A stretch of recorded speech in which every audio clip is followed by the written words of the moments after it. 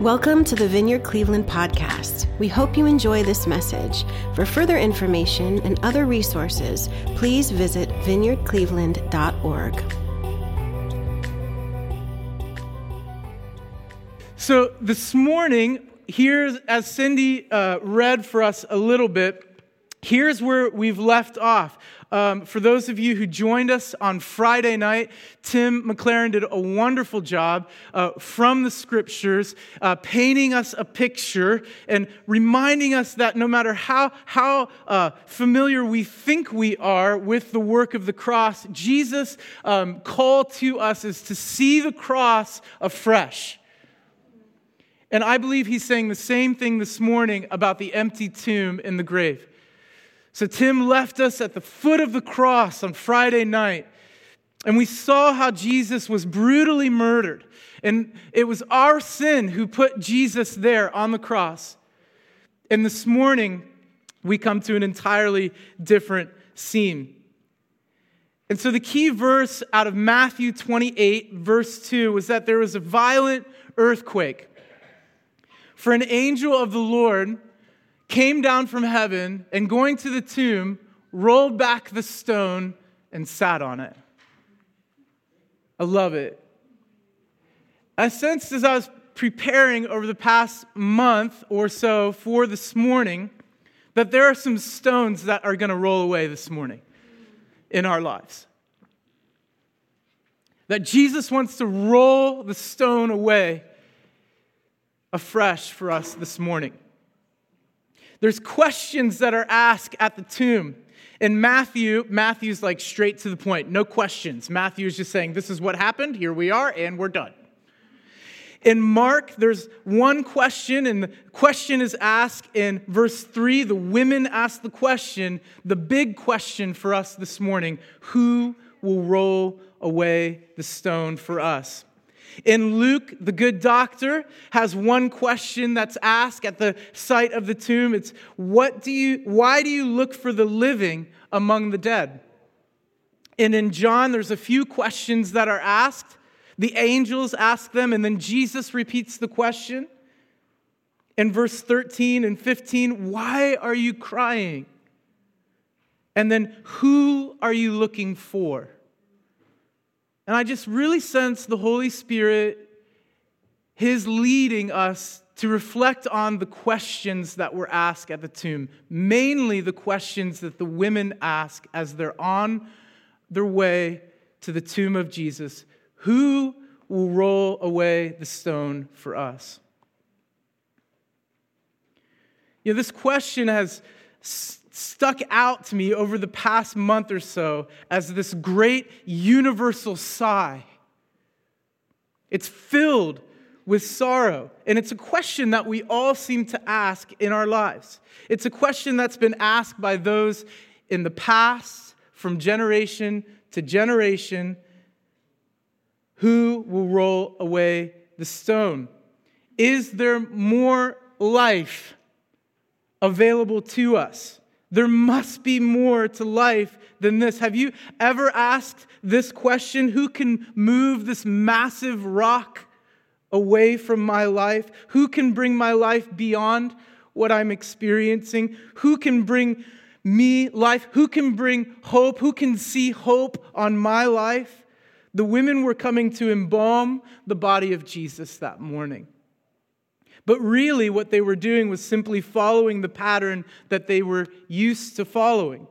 That life begets death. They were coming to lay spices on dead bones, on dead remains. They were paying homage to death.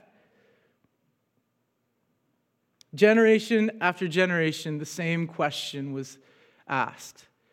And we ask it in our day. Who will roll the stone away? If you've ever laid loved ones in the grave or felt the sting of death and the pain of loss, surely there must be some way to experience resurrection. But no one had ever figured out a way to come back.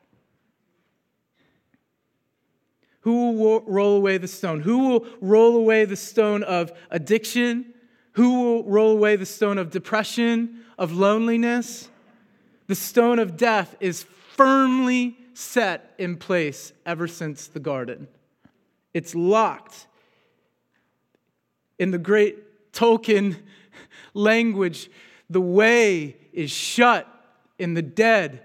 Keep it. Can dry bones live again? Will we be reunited with loved ones who have passed before us? Can anyone return? The answer to everyone before Jesus was nope. The way is shut. But the women came to an empty tomb that morning. Jesus had risen. And now there is an answer to that question that the whole earth has been asking since the garden. There is another life. Bodies will live again, for Jesus lives. The work of Jesus, finished at the cross, is rewarded, and we will come out from that land of the old enemy, death. And we will live, and we can have hope that the grave is not the end. He will wipe away every tear from our faces. The grave is no longer something to be viewed as something to be feared, but rather to be viewed as a passageway into life. So, this morning, I'm done, and we're going to let the stone preach to us today.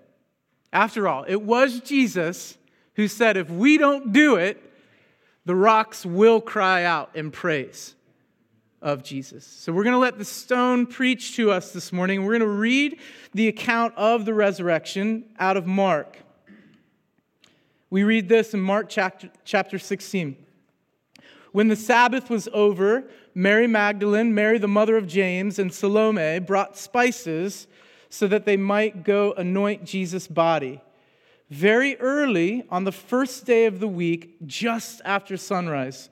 Don't you love that? It's so epic. There's a new day for humanity coming. Very early, the women came to the tomb on the first day of the week. They were on their way to the tomb, and they asked each other, who will roll the stone away from the entrance of the tomb? But when they looked up, they saw that the stone, which was very large, every gospel account takes note that this stone was large, had been rolled away. As they entered the tomb, they saw a young man dressed in a white robe sitting, that's important, on the right side, and they were alarmed. Don't be alarmed, he said. You're looking for Jesus, the Nazarene, who is crucified. He has risen. He is not here. See the place where they had laid him? But go, tell his disciples and Peter, he is going ahead of you into Galilee. There you will see him, just as he told you. Trembling and bewildered, Eben's emphasis, freaking out, the women went out and fled from the tomb. They said nothing to anyone because they were afraid. When Jesus rose early on the first day of the week, he appeared first to Mary Magdalene, out of whom he had driven 7 demons. She went and told those who had been with him and who were mourning and weeping. When they heard that Jesus was alive and that she had seen him, they did not believe it. Afterward, Jesus appeared in a different form to 2 of them while they were walking in the country. These returned and reported it to the rest, but they did not believe them either. And we'll talk about that instance next Sunday. So let's let the stone preach to us this morning. The first thing that the stone would say is that the door of the grave has been removed. The stone of death is a really big stone. It's a really big stone. And in Matthew 27, we're told that Joseph of Arimathea, a very wealthy man in Israel, gave up his own gravesite for Jesus. It was a new tomb that Jesus' body was laid into. And Matthew, Mark, Luke, and John all go to extents. They go far beyond what's really necessary to tell the story to let us know that this stone was large. And it was set in a groove. And these women who were moving towards the tomb that morning obviously felt that they could not move it on their own. They needed help to get that stone out of the way, to anoint Jesus' body, to embalm his body. We notice, as we look at the story, that this doorway, this entrance into the tomb to death, was not simply opened, it was flung aside by Jesus. It was unhinged. It was rolled away. And those who claim Jesus this morning are simply passing through the tomb, not to be shut inside of death any longer. Nothing, another way to say this, is nothing will prevent you and I from coming out of the grave just like Jesus did. Jesus has removed the door, and the stone rolling away has removed the door to death, flung it aside, unhinged it, taken it away, rolled it away. I'm reminded of Judges 16:3, and this is a really great picture of Jesus. Samson was laying there. He's in the Philistine city, in the enemy's camp, you see. And he lay there only until the middle of the night. And then you see Samson, he got up. You see, Jesus got up. And Samson, the strong man, right, took hold of the doors of the city gate together with the two posts, and he tore them loose, bar and all. He lifted them to his shoulders and carried them to the top of the hill that faces Hebron. Isn't that a wonderful picture of what Jesus did to the stone and how the stone has been rolled away? Jesus is the strong man who raids the enemy's camp and exposes the grave for what it really is, which is nothing to fear in itself. He's done the same thing. He's taken the door to death, the stone, he's torn it loose, bars and all. So great is the power of God, more powerful than death itself. He lifted it on his shoulders and he carried it away. Yet Jesus at the cross has taken every single sin, every offense, everything that separates you and I from God. He's taken it. He's taken it away. He's tore it loose from the groove and rolled the stone away. He exposes the open tomb, leaving it open to be raided. Don't you love that? And this is what is happening when Jesus dies for our sin. In that great sacrificial, substitutionary act of Jesus willingly laying down his life. Remember, Jesus was not a victim. He says he gave his life for us. He bled and he died for our sin. He's taking all of it upon himself until none of it remains. None of it. Remember, it was Jesus from his own lips who said, "It is finished." It's finished. It's done. The debt's paid. There's no more to be paid. I can't find any more sin to heap on the shoulders of Jesus. The debt's been paid. At the cross, Jesus says, it's finished. And on that day, as the stone is rolled away, he's not breaking free like some escaping convict or felon out of prison. He peacefully gets up and comes forth. He just comes forth. He's not a felon. He's justified.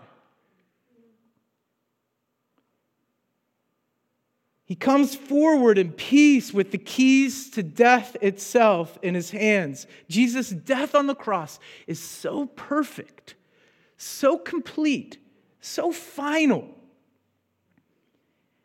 And here's the work. The work of the cross is that people like you and like me, because Jesus is so complete and justified, that we are set free as well. That's how complete, that's how finished the work of God through Jesus is at the cross, that we are justified as well. And when the Father looks at you, He does not see on you all of the sins that you think He sees on you. He simply views you through the lens of Jesus' paid work on the cross. That your debts are forgiven because Jesus paid the price. The Father looks at you and sees you clean, your debt erased, set free because of Jesus' finished work at the cross. Another way to say this is that His work is so complete, there is nothing under the sun, around the sun, over the sun. There is nothing that can keep us in the grave anymore. Nothing. There's nothing. Death for us who claim Jesus, get it? Death for us is not a punishment for sin. It's an entrance to peace and rest. Our sins are rolled away, just like that stone was, in the name of Jesus. You see, death isn't a dungeon to be locked up in anymore, right? Death is a 5-star Airbnb with awesome reviews on the way to paradise. It's a waiting room to be with Jesus. Jesus rose so that you and I could come out of the grave just like Him. The stone which could keep us in that prison is rolled away. Who could ever bar you inside of that door ever again? Once Jesus rips it off, once Jesus rolls away the stone, who's going to put that stone back in place? Who's more powerful than Jesus? Nobody. I'll answer that one. Who can confine us when every barricade has been taken away? Nobody. I'll answer that one too. No one. Nobody's going to roll that stone back into its groove ever again, because Jesus' work on the cross was so final and so complete. It reminds me of the Apostle John in Revelation 3:7 when he writes to the angel of the church in Philadelphia, not Pennsylvania, Philadelphia in Greece. He says, write this to these people. These people apparently need encouraged that Jesus holds the keys to death itself. He said, write this. Jesus says, write this, John. Tell the people in Philadelphia, Philadelphia, Pennsylvania as well. Let's tell them as well. Heck, the people in Cleveland, we need to be encouraged with this. Write the angel of the church of Vineyard Cleveland. Write this down for these people this morning, here on Sunday morning. The words of the Holy One, Jesus, the true one, who possesses the key to the house of David. He's got the keys. Who opens doors and no one will shut. And who shuts doors that no one can open. Yeah, the door to death has been removed. If the stone could preach to us this morning, the stone would say that it's a monument to Christ's victory over death. It's a monument to Christ's victory over death. You see, the powers of death thought they'd vanquished Him. They looked on the beaten body of Jesus on the cross and cackled, the powers of death did. They were winning. That the crucified Jesus was overcome. How many of you guys have been to Washington, D.C.? Have been to the Capitol and walked around? What's your favorite monument? What's your favorite memorial? I'm breaking the third wall here. Who is it? What is it? FDR is a good one. Who likes Lincoln? Lincoln Memorial? Yeah, Lincoln Memorial is one of my favorites. Vietnam War Memorial. The MLK Memorial is wonderful. Jefferson's a good one. Is there a chicken at his feet? Isn't there? One of Lincoln's hands is in a fist, the other's open. War and peace. Lots of stuff going on there. In the spring, just wonderful to look around these memorials, these monuments, and to remember great people from the past. You see, we set these things up to remember so that we won't forget. We won't forget. So we set up memorials out of stone, and we set them up as big as we can set them up so that we won't forget. Why? Because we forget everything. We forget all the time. We're leaky. We don't remember anything.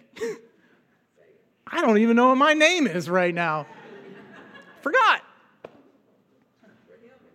It's so wonderful to walk around the Capitol in the spring. Cherry blossoms are blooming.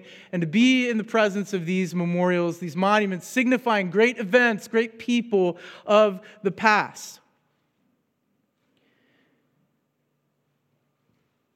Friends, as we look at the stone that's been rolled away and the angel sitting on top of it, it becomes a monument to Jesus' victory over hell and the grave. I want to encourage us this morning. I want to encourage you to set up a stone for your faith today. Let that stone that's been rolled away become a monument for your faith. Say, in setting up that monument, say, here God has been faithful to me. He has never let me down. Say, here on this place, on this spot, Jesus defeated sin and death for me. This is the place for my freedom. Death is no more. Christ is crowned the victor, and by his strength, I'll be victorious too. Right here, this stone marks the spot that the last enemy, death, was defeated. Can you see it? You set it up as a monument in your life this morning. That stone that's been rolled away is for your freedom to step into a new life. The stone, if it were preaching this morning, would remind us that it's been rolled away as a foundation. The stone rolled away is a foundation. You know, the fact of the resurrection is this, that no one had ever come back from the dead. And eyewitness accounts and early accounts, embarrassing details, all of these contribute to the fact. Here's what I'm trying to get at. Have you ever just stopped and just thought about the fact that Jesus was this real person? He was this real dude. Like he really lived in time and space. In history, there was this guy. And he lived. He lived a sinless life, keeping every measure of the law. And defeat it, he really lived and died a criminal's death, though he was innocent, on a Roman cross. He really did that.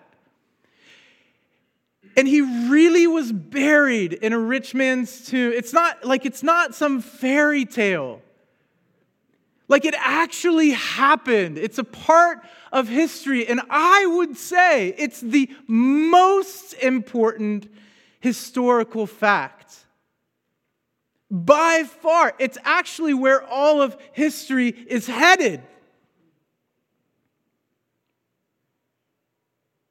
Yeah, the early eyewitness accounts and the extra biblical sources of Tacitus, of Lucian, of Josephus, all of these guys from outside the Christian faith are saying, hey, there was this guy, and he was for real. He was the real deal.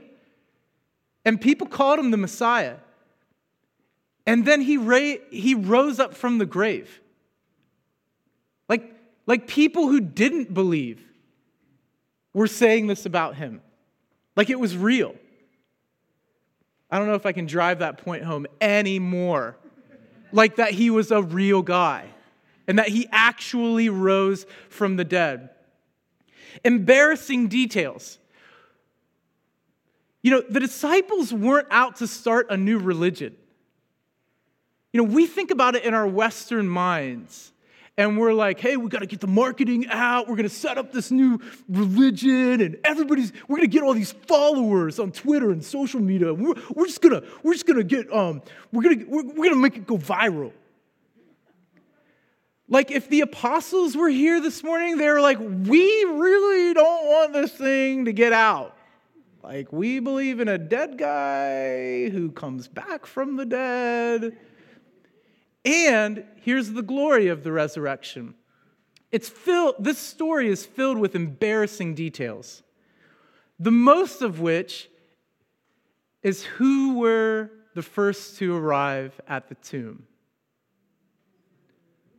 That's right, Sawyer, you were.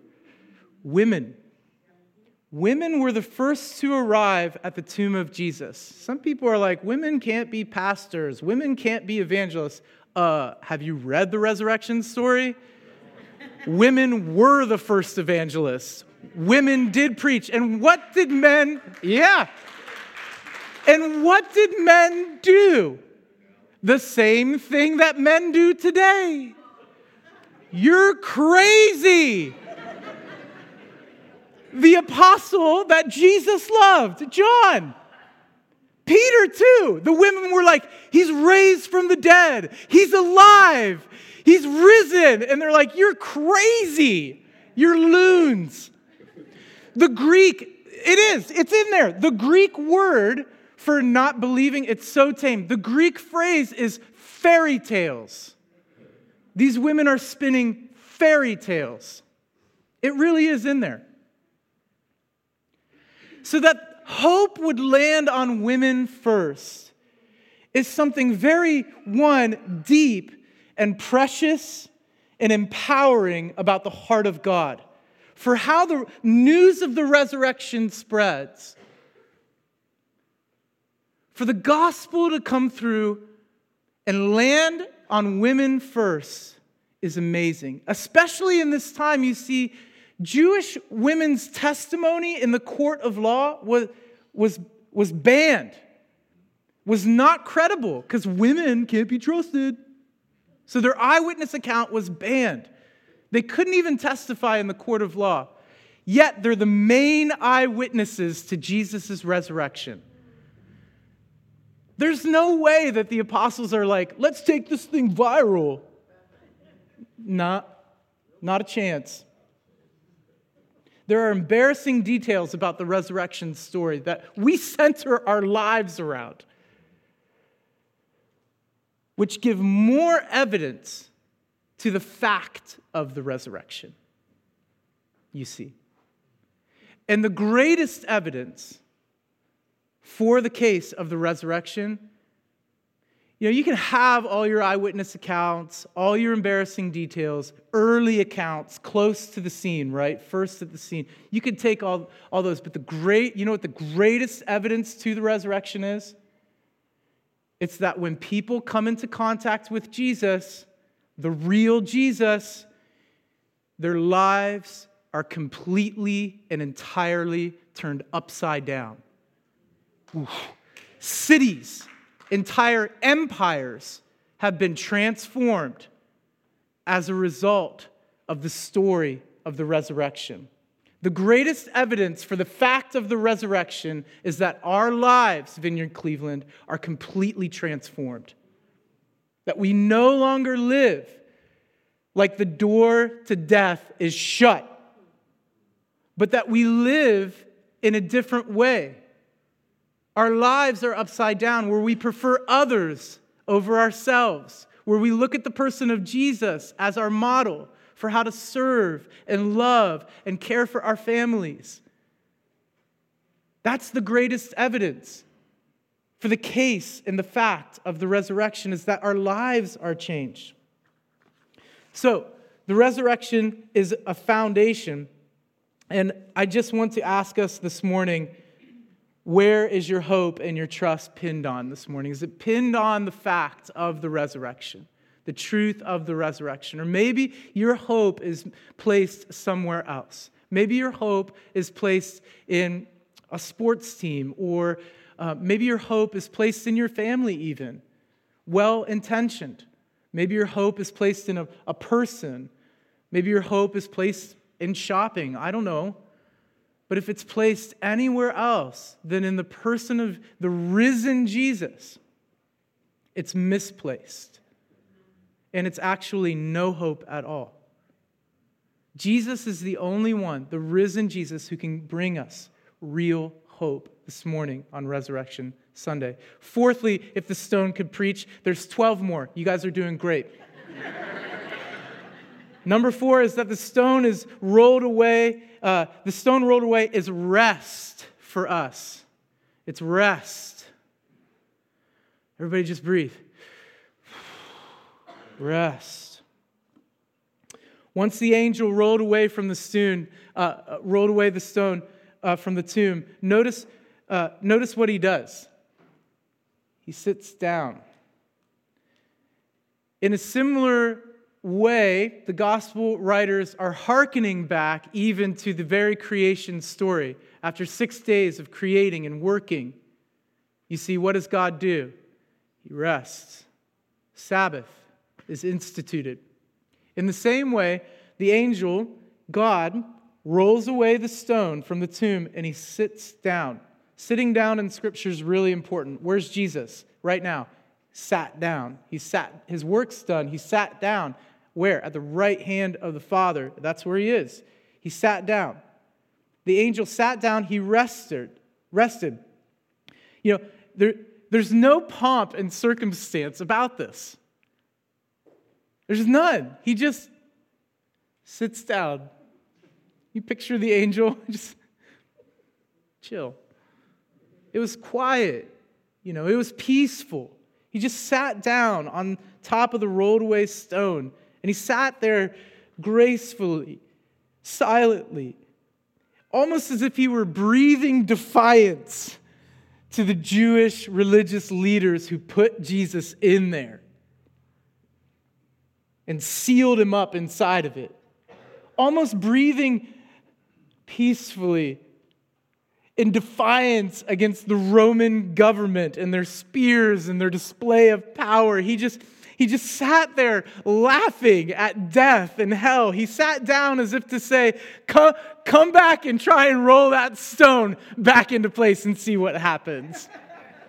Just chill. Come back and try to put that thing back in the groove. I dare you, if you can, come back and try and put it back into place. Now, he didn't actually say this in the verse. It's my paraphrase, of course. But his stately and quiet sitting upon the stone means all of that and more. Jesus' work is finished. There is no rest provided more complete than the finished work of Jesus. It's like Jesus is saying to us this morning, you come and rest as well. You come and have rest as well. Do you have anxiety over death this morning? Over the loss of a loved one, perhaps? Come and rest a bit on the stone. Come and rest. Another picture of Jesus in the Old Testament we find in Genesis 29. It's about Jacob. He's on his journey to find a wife, and he's traveling through the land looking for a wife, and we read this about Jacob. It's a really wonderful, beautiful picture of Jesus, really. Then Jacob continued on his journey and came to the land of the eastern peoples. There he saw a well in the open country with 3 flocks of sheep lying near it because the flocks were watered from that well. The stone over the mouth of the well was large. Hear it? When all the flocks were gathered there, the shepherds would roll the stone away from the well's mouth and water the sheep. Isn't that a wonderful picture of Jesus? Right there for us in the Old Testament. And Jacob on his journey for a bride, looking for the church. He comes to this well, In the same way, Jesus rolls the stone away, and because the stone is rolled away, we have rest. Our lives are rekindled. Our lives are refreshed. Our lives are renewed because we're able to drink from the fountain that is deep. We're able to drink from the well that is living water, you see. Jesus is that well. The stone is rolled away for our rest. Fifthly, the stone is a boundary marker. It's a boundary marker. In 1 Peter 2, 7 and 8, we read that to us who believe, the stone is precious, but to those who do not believe, the stone the builders rejected has become the cornerstone, and a stone that causes people to stumble, and a rock that makes them fall. They stumble because they disobey the message, which is also what they were destined for. Can you see it? The stone is a boundary marker. It's been rolled away. And on one side, there are the guards, the Roman guards, and they're terrified, they're frightened, they're afraid. And on the other side, there's the women and the angel saying to them, "Fear not." The stone became the boundary between the living and the dead, between the seekers and the haters, between the friends and the foes. To his enemies, you see, Jesus' resurrection is a stumbling block. It's offensive to our pride. It's offensive that we cannot save ourselves. If we're really being honest with one another this morning, and I hope we are, it's offensive to us that we are not our own Savior. Ouch. It hurts our pride to know that we are not powerful enough. We are not strong enough, that we cannot roll the stones in our lives away by our own hands or our own willpower, that we just don't have it in us to defeat this enemy of death. But you know who is strong enough? If we would be humble enough to enter and just receive. And that's it.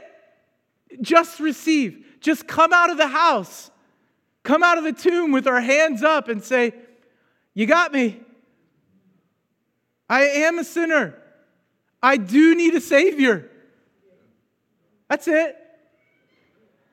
Jesus would save so completely, so utterly.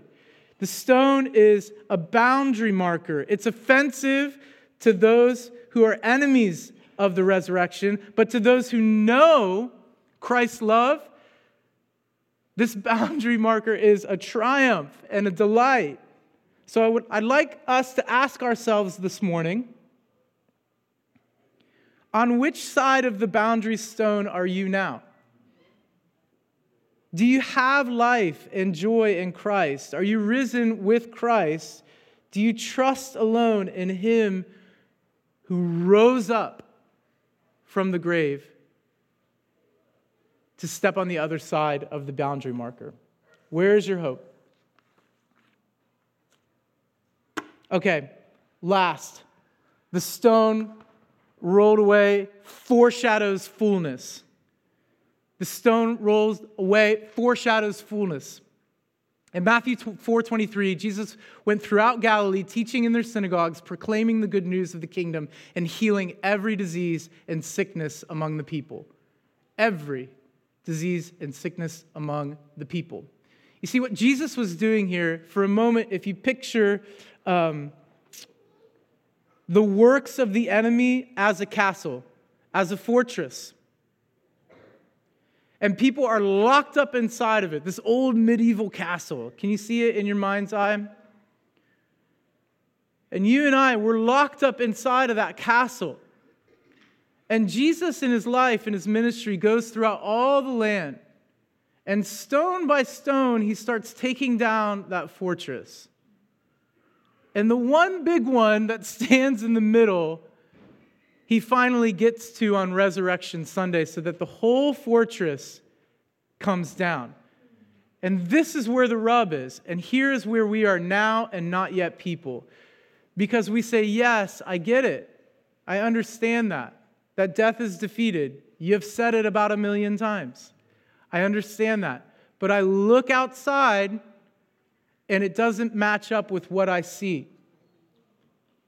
My family, if you only knew my family, if you only knew the trauma or abuse that I suffered when I was a child, if you only knew how tough addiction has been for my loved one or for me, if you only knew, it's hard to say that death and hell and the grave are defeated when we look outside or we look around our family or we look within ourselves and it doesn't match up.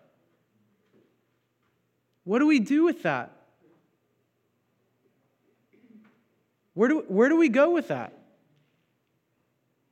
And I'm asking, literally, I don't have any answers other than to say, we go to Jesus. We go to Him. And that one day, every stone, Jesus said, no stone will be left on top of the other when He was talking about the temple. All the other stones will come down. And in the resurrection of Jesus, I would apply the same principle. Every stone of evil will come down. It will. It will be obliterated. Every power of hell, every authority in a high place will come down. It will come down. Jesus' resurrection is a prophecy to fullness. It's not only a fulfillment of prophecy, it also points forward to how prophecy will be fulfilled. All at the same time. Paradoxical. Crazy. Crazy. That it also points forward as well. Every stone will come down.